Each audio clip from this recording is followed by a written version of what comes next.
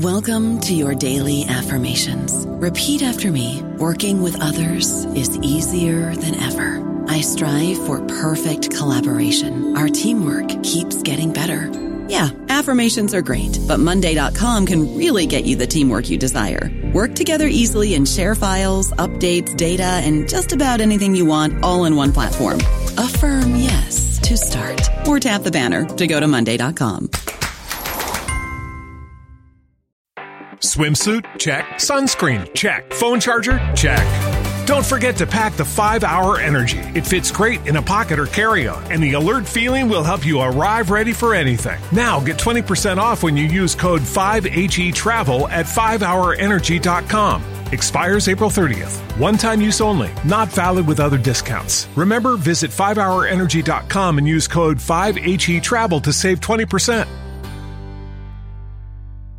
Hello, everybody. This is Marshall Poe. I'm the editor of the New Books Network, and I'd like to tell you that we have a new and improved website. It has 2 new features that we think you'll love. One of them is a vastly improved search engine, so that when you type in keywords, you'll get a bunch of episodes really quick. The other is the ability to create a listener account. And in that listener account, you can save episodes for later listening. So you can create a kind of listening list. We think these features are neat, and we think you'll enjoy them. Please visit the site today.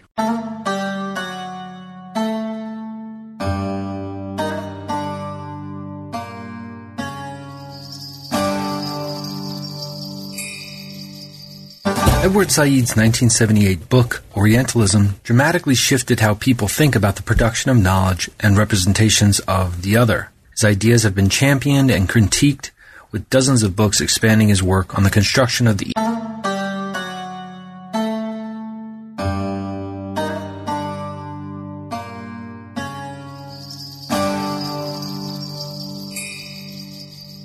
Edward Said's 1978 book, Orientalism, dramatically shifted how people think about the production of knowledge and representations of the other. His ideas have been championed and critiqued, with dozens of books expanding his work on the construction of the East in Western imagination.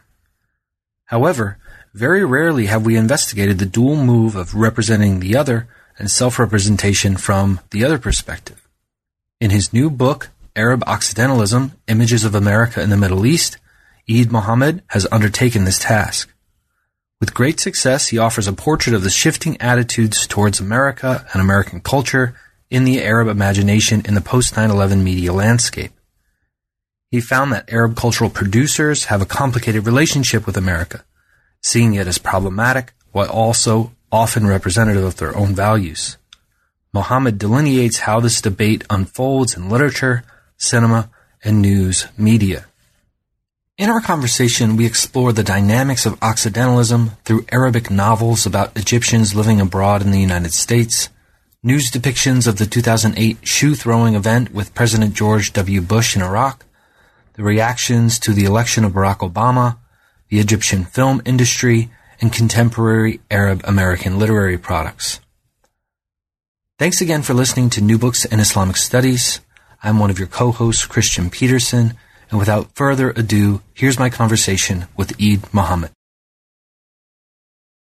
Thank you for joining me on New Books in Islamic Studies. I'm very excited to talk to you about this wonderful book, Arab Occidentalism, Images of America in the Middle East. But before we get there, it's our tradition here at New Books in Islamic Studies to start with a little bit about you and how you became interested in the study of Muslim societies. So can you take a moment to tell us a little bit about your background and training, perhaps influential mentors or moments that you had that led you to study the things that you do? Thank you so much for inviting me to be part of this interesting activity about new books. And with regard to my story with this book, which is actually it was my dissertation for PhD I got from George Washington University. The story started in 2003, and I was a research assistant at Al-Azhar University in Egypt. I was invited by Fulbright to attend a workshop, a summer institute, and it was about American studies. and a group of George Washington University scholars were coming from the U.S. to Egypt to teach us about American studies. What is American studies? And it was a 2 weeks workshop where I met my advisor later on. She became my advisor in the PhD, Melanie McLester. And the whole issue was about how to define America and how to look at America. And after the workshop, I started talking to myself about that. And at that time, I also was very interested in Edward Said and his book about Orientalism and following up his writings about Orientalism. So from there, it started my interest in studying America. And in 2005, I submitted an application for George Washington for a PhD in American Studies. I started late in 2006. And my interest was in studying Orientalism and focusing on how the U.S. media, culture in general, represented Arabs and Muslims. But after spending 2 years at George Washington and studying many, many courses about related to Orientalism and the Orientalist works, I looked at the other side and how Arabs and Muslims look at America. And I found rarely any books written by Arabs who look at Middle East and how the image of the U.S., especially after 9/11 attacks, how the U.S. is represented there. Rarely I find a few articles, and it was not complete works focusing on this aspect of study. At this time, also, I got the opportunity to work for Gallup organization when they were conducting polls in different Arab and Islamic states, looking at how Muslims and Arabs look at America and how they envision America after 9/11, especially with the question proposed by George W. Bush, why do they hate us, blah, blah, blah.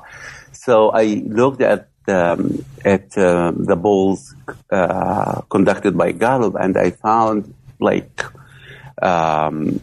the results are a little bit different than what many, many Americans think at that time, because Muslims and Arabs responded to these polls by saying, we don't hate America, actually, we like them, we like their technology, their democracy, blah, blah, blah. But what we don't like about America is their policy in the Middle East. And from there, it started my interest. This was around 2009, 2010, when I was finishing my coursework. So I told Melanie, I changed my mind. I'm going to focus right now on Occidentalism rather than Orientalism.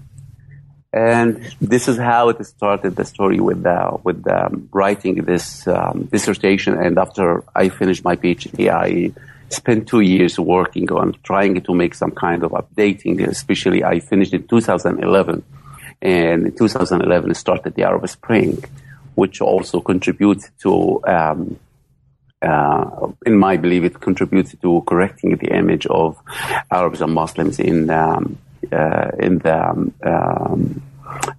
mind of many, many Americans, especially with the Orientalist approach towards Arabs being incapable of making a change.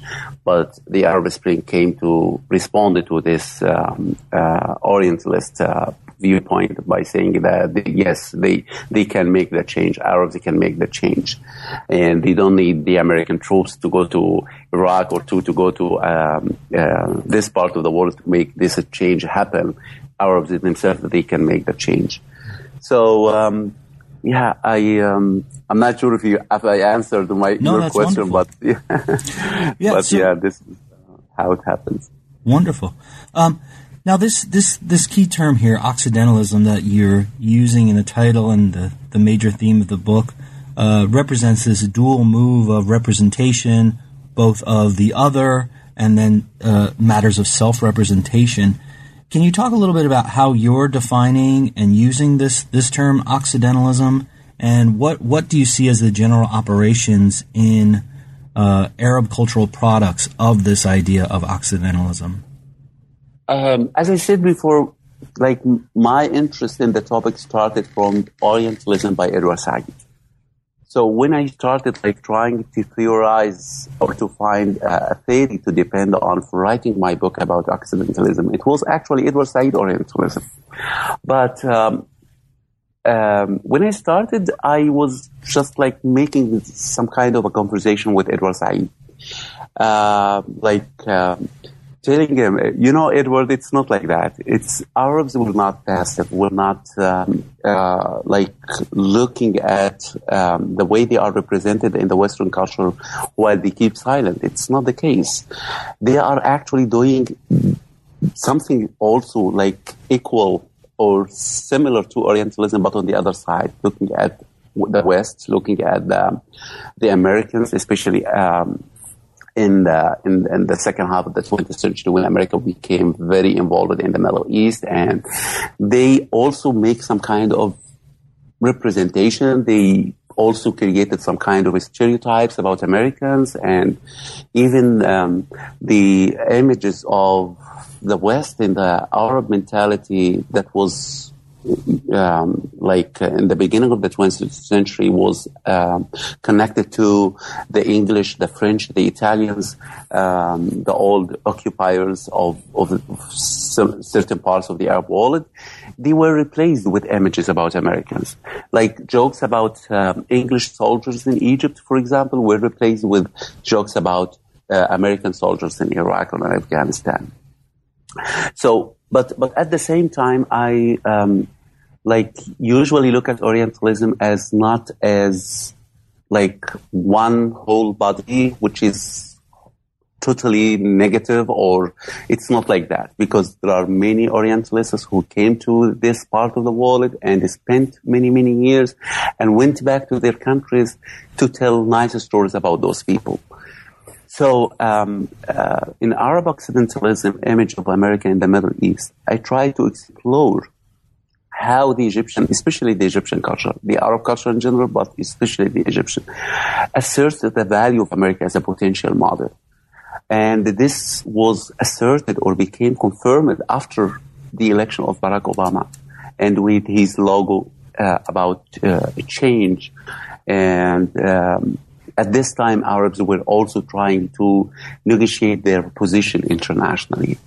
And just a few years before Obama, there were started many social movements, especially in Egypt, which tried to explore potential opportunities for change to happen.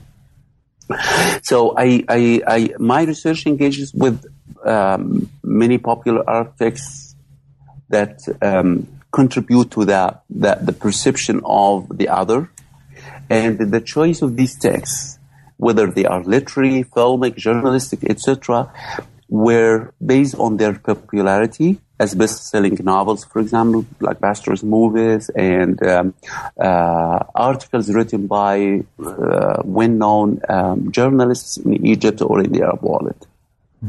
And the main element I depended on while choosing these texts is their engagement with the U.S. Middle East encounter, especially after 9/11 and especially after the election of Obama. Why Egypt? This might be a question. Why did I choose Egypt? Because of course, being Egyptian, this will help me a lot, finding the materials I need, visiting the country many times during conducting my research and looking at things on land. But also Egypt is a major cultural and political center in the Arab world. And we know that Egypt is the home of one of the history's first great civilizations, and it has a very strong Islamic traditions. It has a very strong cosmopolitan nature, and it has a very strong also modern pan-Arab political and intellectual history. So its regional leadership gives enhance to its standing as being the cultural capital of the Arab world. So that's why I choose Egypt as the main fountain of the cultural texts I chose for my book. And you do a wonderful job of selecting texts that are representative and illuminating in terms of what they reveal about kind of the Arab social imagination of the U.S. And you, in the first chapter, you begin this looking at post 9/11 Arab fiction. But you also do a really good job of kind of setting us up with perspectives about 20th century Arab literature in general.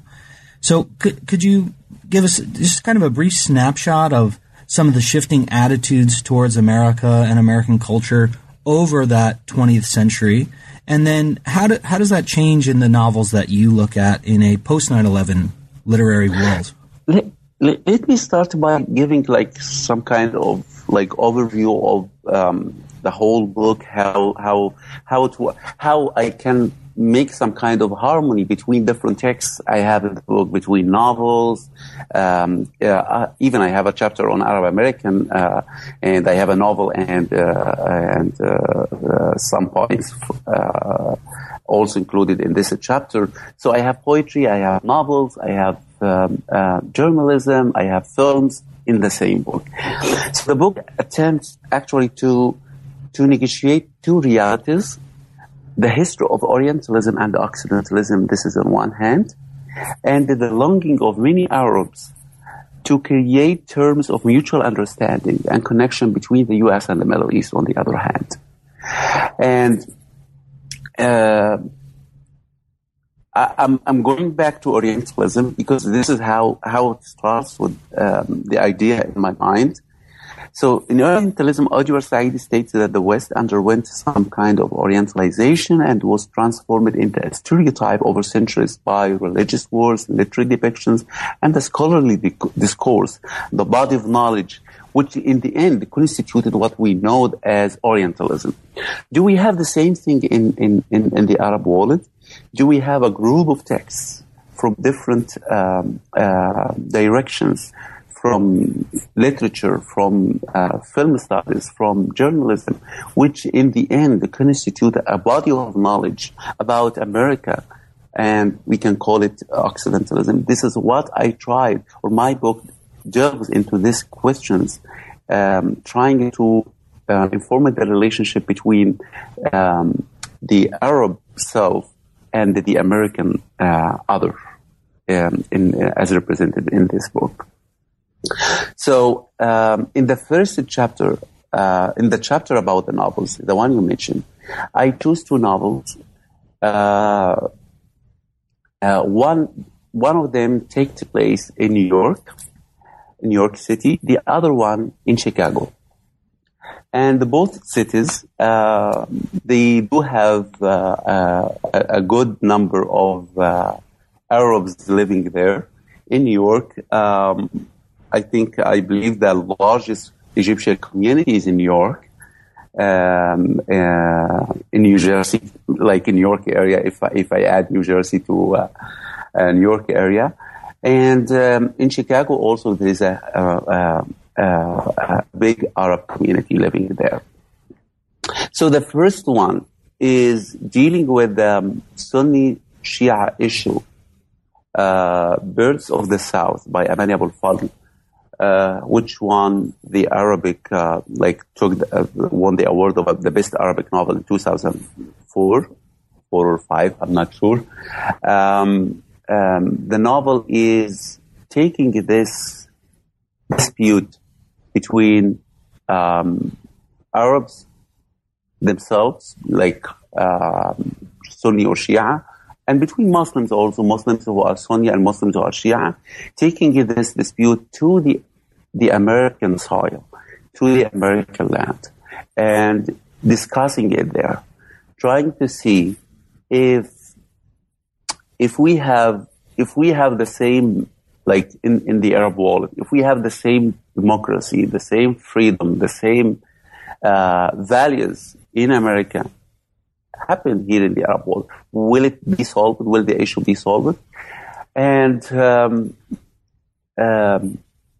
as we do have stereotypes about the West, as we do have stereotypes about the United States, Arabs themselves are divided into Sunni and Shia, and each group has its own stereotypes about the other. And what was the way out of that? It was actually by facing each other, by starting to talk to each other. So when they started to talk to each other, they discovered that there are many, many stereotypes there which were not true. And they even became ready for the next step, which is to get united. And in this story, they get united through marriage. So the hero in this novel is someone coming from Egypt, working as a physical therapist in the United States, which, by the way, in New York, there are many, many Egyptian physical therapists living there. And I have some of my friends who are physical therapists in New York. So I'm not sure if the novelist chose this kind of job because she lived in New York for some time or not. Anyway, he comes from Egypt. He comes even from the most conservative part of Egypt, which Upper Egypt, and Upper Egypt. He's coming from Luxor, so he's coming from a very conservative society where he has some kind of assumptions about Shia, and he lived with this Shia family, and he noticed that they are very religious, which he likes about them. And after some time, he discovered that they are Shia. And to him, to the way he was trained to believe that Shia are more dangerous than any other group, than even non-Muslims. So he became like very, very upset about living with them in the same building, and he started to take himself away from this relationship. But after some time, the questions he raised and he was able to discuss with those people wipes away all the words he has in mind about this group of Muslims, about Shia. And in the second novel, it's Alaa Al-Aswani, Chicago. And Alaa Al-Aswani, he lived in Chicago for 3 years, I believe. So his novel is based on some kind of personal experience in Chicago. And he was also discussing some kind of internal issues in Egypt. Which is when Egyptians were sent abroad to study abroad, and the kind of relationship they have with each other, and their relationship to the state as well. And he believes that Egypt under Mubarak was as a dictatorship, was monitoring the activities of those Egyptians while studying abroad, because they might constitute a threat to the regime in Egypt. So he was trying to follow up these kind of relationships between Egyptians and themselves and the different characters they represent. And those are the scholars who are studying in the U.S. right now to go back to Egypt in the future and become the leaders of the country. So it gives us some kind of an insight into how Egypt looks like in the future. Even if those are very well educated scholars, when they go back and they lead their country, this is how they act. This is how their personalities are like. So this is what. So in both novels, actually, we bring issues of internal issues from the Arab world to happen on the American land, and to try to discuss it. As if those scholars or those novelists, I mean, Alaa Al-Aswani or Aman Abul Fadl, found the American land a very useful place to use to tackle our problems. And this shows how Arabs in general look at America as a model for a change. That's a good segue into your second chapter, which looks at Arab news media kind of in a broad sense, but then zooms into these two moments. The 2008 moment when a reporter threw a shoe at then President Bush, which is just a fascinating story in and of itself, and then how you look at that is really amazing. And then the election of Barack Obama, which you mentioned already, this kind of idea of hope and change was very inspirational. So what did you find when you were looking at the kind of news media more generally? Yeah, as I said, the book was trying to look at the body of knowledge in general. And of course, media constitutes or makes a large portion in this regard. And I was like very interested in looking at news stories and how readers in Egyptian newspapers, how readers responded to these news stories, especially news stories about America. So why I chose these two incidents when Nasser Zaidi threw his shoes on George W. Bush during his visit to Iraq, and how some Arabs started like read this as being a victory achieved by an Arab against the U.S. who occupied Iraq at that time. And the other incident was the election of Barack Obama. What is the relation between the two incidents? I still believe that if we don't have George W. Bush, we don't have Obama as a president.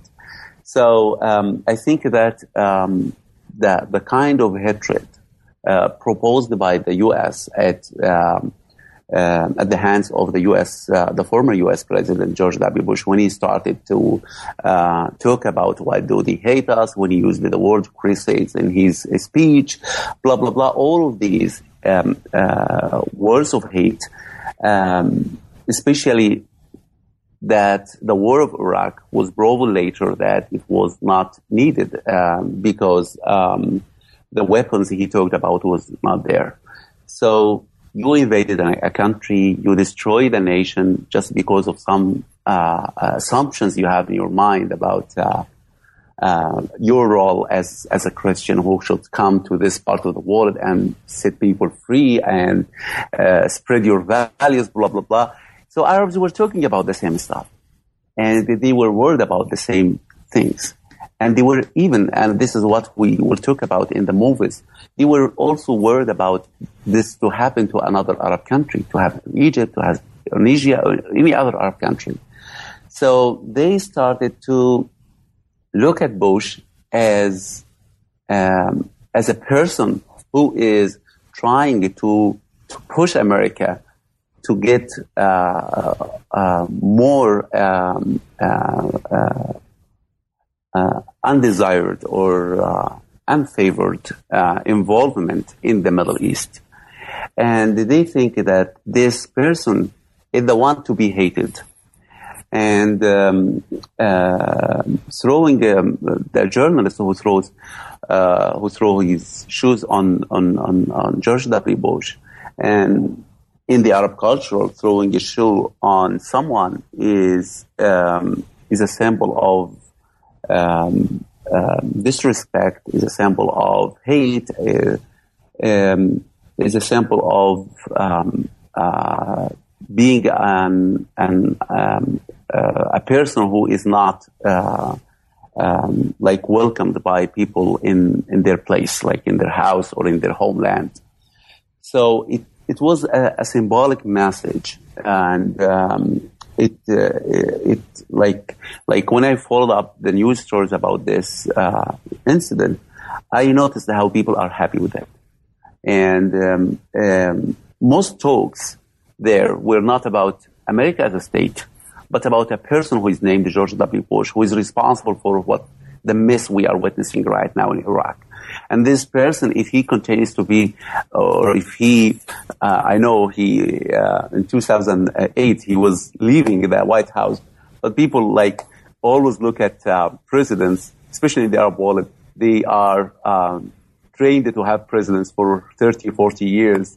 So they look at those people as being like, they will be the everlasting presidents of these nations. So they think that if George W. Bush or someone like him is there in the White House, this will harm the relationship between Arabs and the U.S. more and more. And that's why I chose the other incident is to be the election of Obama. Why Obama? Because this is a totally different, looks like U.S. president.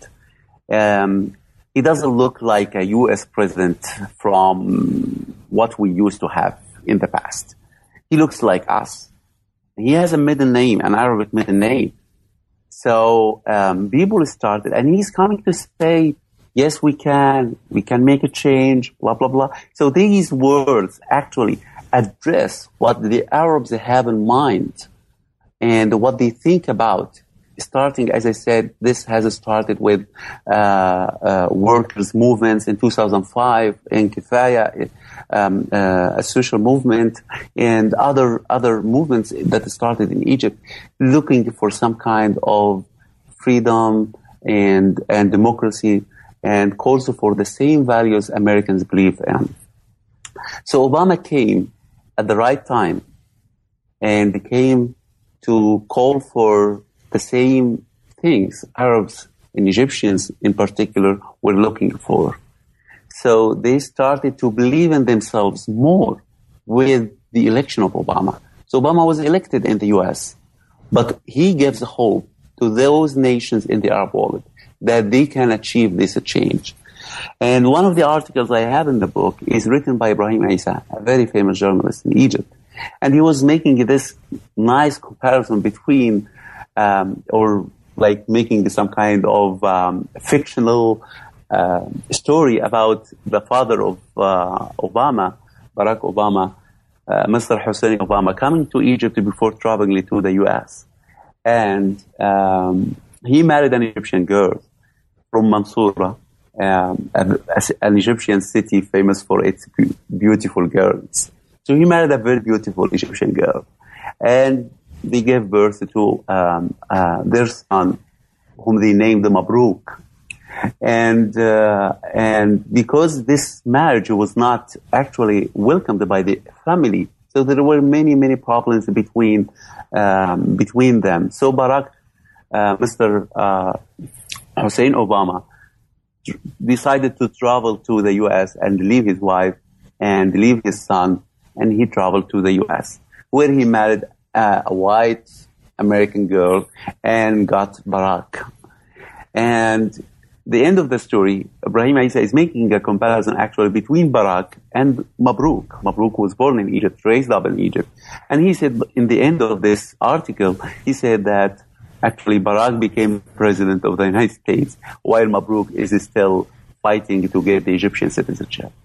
And this kind of comparison between imagining Mr. Hussein Obama coming to Egypt and having a son there, and going to the U.S. and having a son there, and the future of these two sons, how it looked like after many years, is because he ends up this article by saying the only condition to become a president in Egypt is not to have the citizenship, or not to have Hussein Obama as your father, or not to have Barack as your brother in the U.S. It's to have Muhammad Hosni Mubarak, or Hosni Mubarak, the president of Egypt, as your father. And he was referring to Gamal Mubarak, who was supposed to be the president after his death during that time.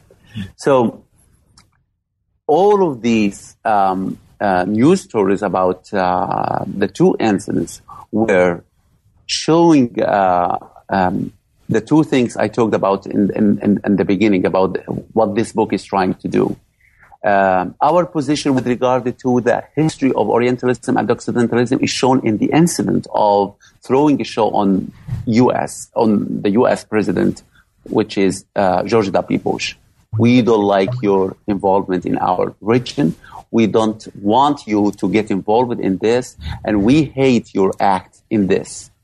While showing in the second incident, choosing or election of Barack Obama and welcoming it and thinking that this will be the source of hope for a change in the Arab world, is doing actually the second thing, which is looking at America as a model for change and looking at America as a source of hope in this regard.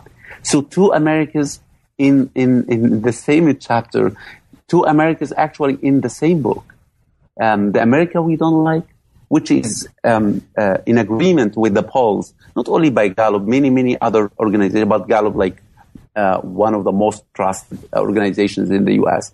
It comes to make this kind of agreement with these polls that we don't like American policy in the Middle East, but we like the American values, the American democracy, the American freedom. We like them most, and we think that they are a source of hope for us as well. You also explore this relationship between the U.S. and the Middle East through Egyptian film. Can you tell us a little bit about how this relationship, this East-West encounter, is imagined through Arab cinema in a post-9/11 world? I try to analyze the ways in which Egyptian films attempt to demonstrate that the oppressed, the excluded, and the dominant pose a constant threat to any dialogue between the United States and the Arab world. So these films show like some kind of gaps in that discourse between the U.S. and the Arab world. First of all, it usually all of these films that deal with this kind of controversial discourse emphasize the centrality of the Arab-Israeli conflict, and the war in Iraq is added after 2003. And not only that, but also the anti-Arab sentiment that swept America after 9/11. So these three issues were discussed in many films that dealt with this kind of discourse between the U.S. and the Arab world after 9/11. The first movie is The Night Baghdad Fell. And this movie,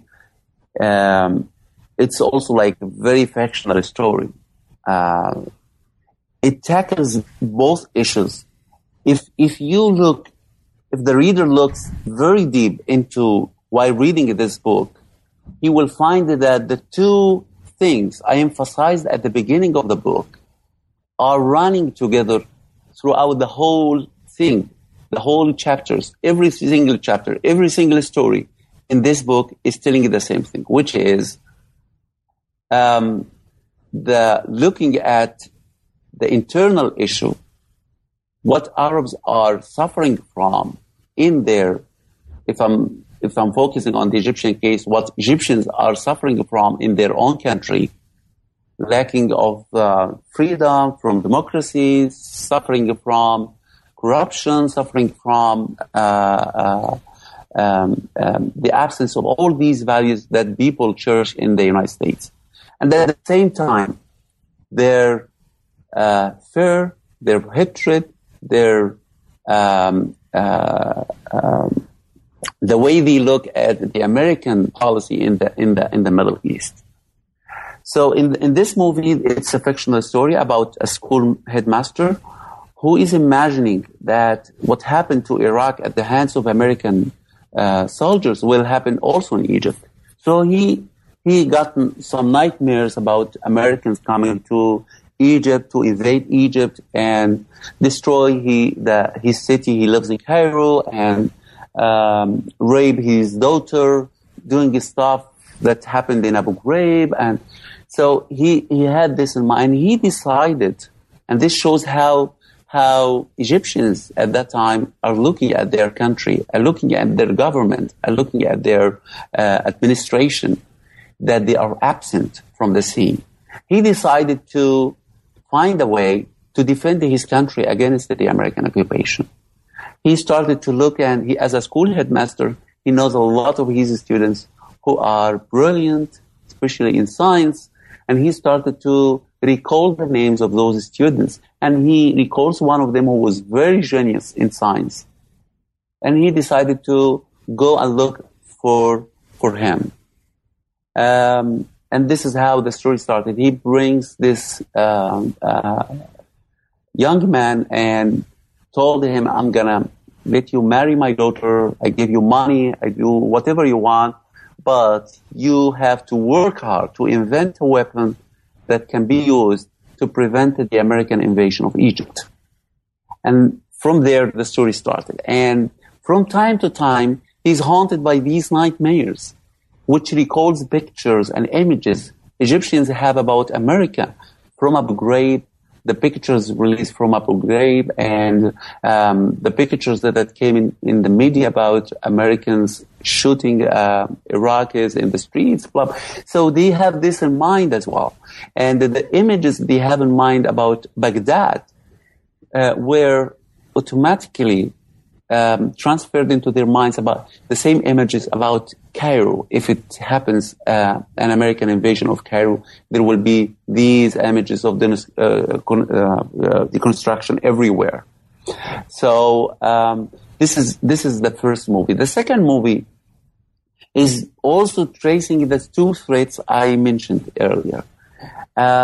It's about how terrorism is created, and how Americans are thinking, how many Americans, through what is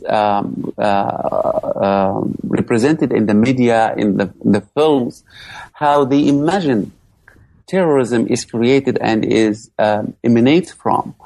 And this movie is called Baby Doll Night, trying to get Egyptian Americans involved in this as well. So it's about a group of Americans coming from New York to visit Cairo, and it has one Egyptian American who's like having a tourist company, and he's the one who is leading this trip to Cairo. And his friend was a journalist who went to Iraq to cover the war there and was imprisoned in Abu Ghraib, suffered from torture at the hands of Americans, and he turned to be a terrorist. Later on, he became a terrorist. He was a friend of the guy who was Egyptian American and who is working in the field of tourism right now. So one became involved in tourism in the U.S. The other one became a terrorist in the field of terrorism in Egypt after he suffered from the torture at the hands of Americans in Abu Ghraib. And from there, the story and the two threads work together. The guy who's coming, the Egyptian American who's coming from America, he's looking at America as a source of freedom and democracy, blah, blah, blah. And he's trying to represent the same image to his fellow Egyptians. And the other one who suffered from Americans in Iraq is bringing another or a different image of America to tell people about it. So the two threads are running together throughout the whole book, and this is how it works in the chapter about the movies.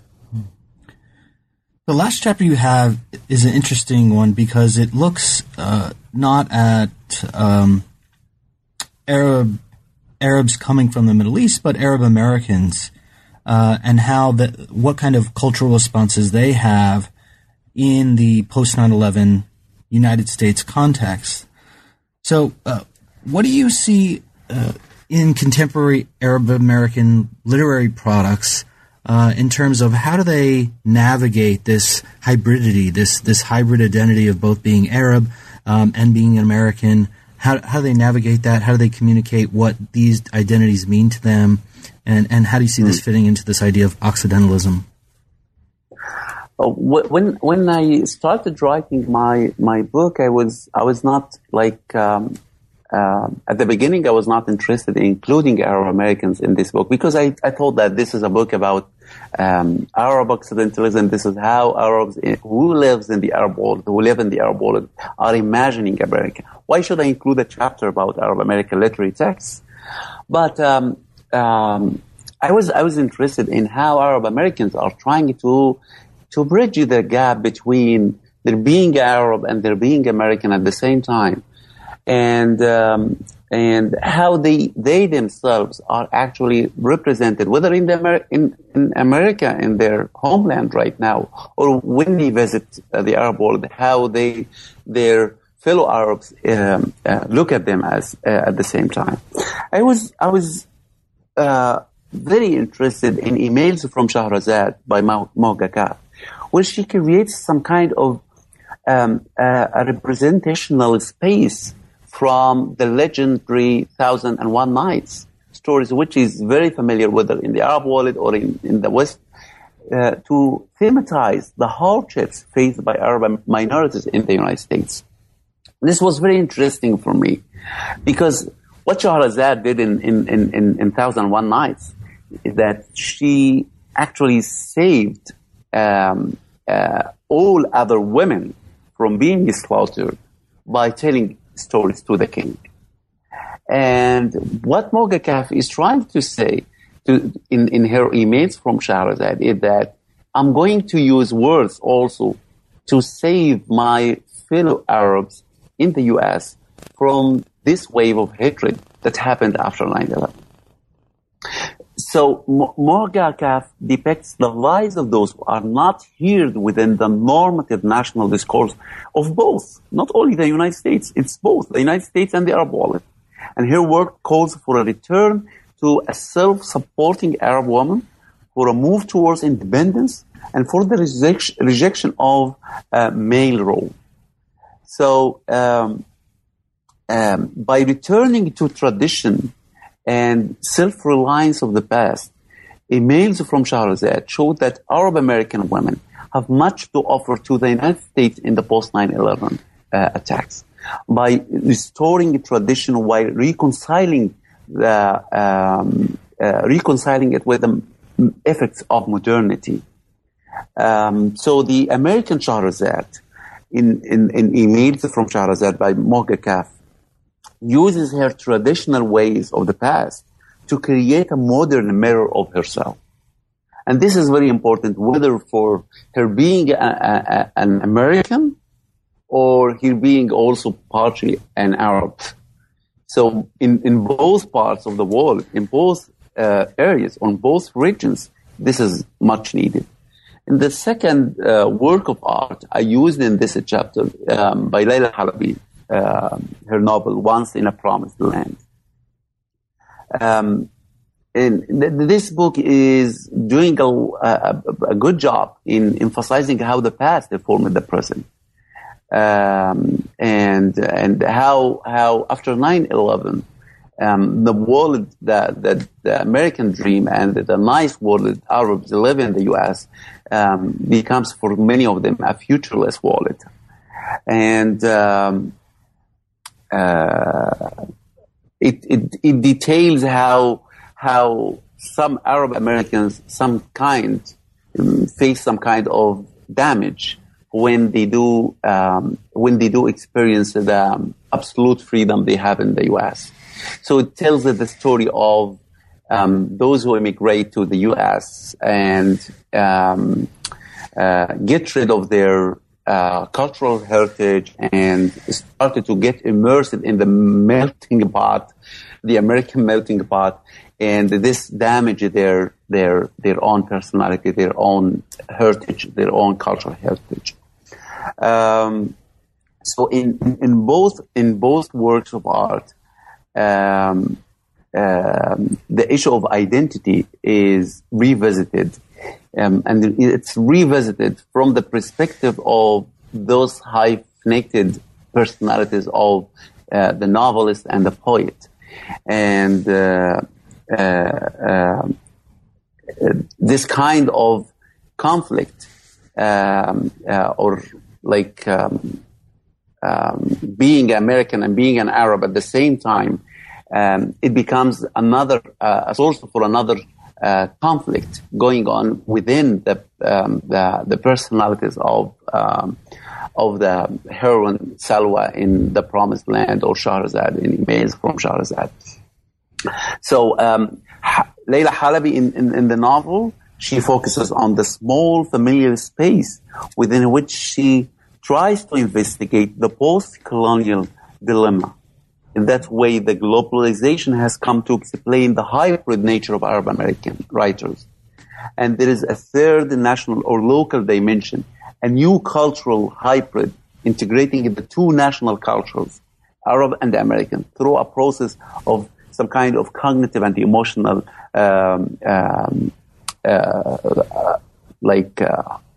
identity or entity. So in this way, I find the Arab Americans are trying to create some kind or construct some kind of alternative identities and focus on the moment they can, their identity is constructed within the constraints of history and time, whether the history of Arab Americans in the U.S. or whether the history of Arabs themselves, like the history of women in the Arab world, the history of so many things that constitute some kind of obstacles on the way to freedom and on the way to so many good values. They experience it in the U.S. So they became like torn between these two identities, and they try to imagine some kind of a third identity, a third space between the two worlds. Well, you've explained all this with great clarity here, and I would encourage listeners to get the book, because you do even a better job in the book itself, and both kind of laying out the visual imagery of these texts and films that you're examining, and your analysis as well. So thank you for that. Thank you so much. Yeah. Before we let you go, though, can you tell us a little bit about the things you're working on now or have lined up in the future? Are we going to have more Arab Occidentalism to look forward to from your work, or are you moving in new directions? I'm actually right now. I just I have a project that has been awarded the Qatar Foundation research grant, and this book about transcultural identities, where I look at the contemporary Arab social movements and the central research question for this project are like, how do new media, film, and literary or artistic forms of expression inform and echo currents of transformation in the Arab world, especially after the Arab Spring? And how do such forms theorize transcultural identity as a form of citizen engagement at the center of transformation politics in the Arab world? So the project attempts to present a unique attempt to investigate forms of cultural production as new modes of knowledge that shed light on the nature of social movements, with the aim of expanding the critical reach of the disciplinary methods of political discourse and social theory. It's a bit focusing on the Arab world at this time, focusing on not the U.S. Arab world relationship. It's totally focusing on the Arab world. I'm trying to seek to articulate systematically the ways in which the Arab scene can contribute to the understanding of the rise of new social movements worldwide. So in this way, I'm studying how the Arab world is actually feeling through what happened in the Arab Spring is filling some kind of methodological gaps in the dominant Western discourse and theories about the constitution of how Arab social movements, or how social movements in general could be studied or explored. So in this book, I'm doing some kind of a comparative look at instead of like focusing on a single case study, I'm looking at different cases. I'm taking Egypt, Tunisia, Yemen, and of course Syria, and looking at how these revolutionary momentum in specific Arab countries highlight the role of like new kind of discourse, new kind of knowledge, new kind of cultural production that happened after the Arab Spring. So this is my current work, and it will, one of the deliverables is a book that will be within 2 years from now, hopefully. Yes. Well, congratulations on that very prestigious award, and good luck on the project. It sounds excellent. Thank you so much.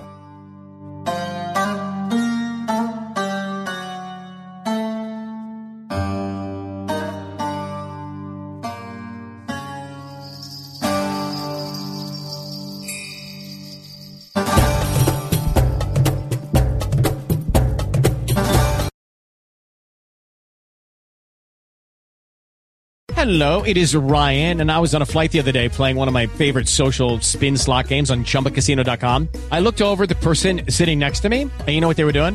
They were also playing Chumba Casino. Coincidence? I think not. Everybody's loving having fun with it. Chumba Casino is home to hundreds of casino-style games that you can play for free anytime, anywhere, even at 30,000 feet. So sign up now at ChumbaCasino.com to claim your free welcome bonus. That's ChumbaCasino.com and live the Chumba life. No purchase necessary. VGW. Void where prohibited by law. See terms and conditions. 18+.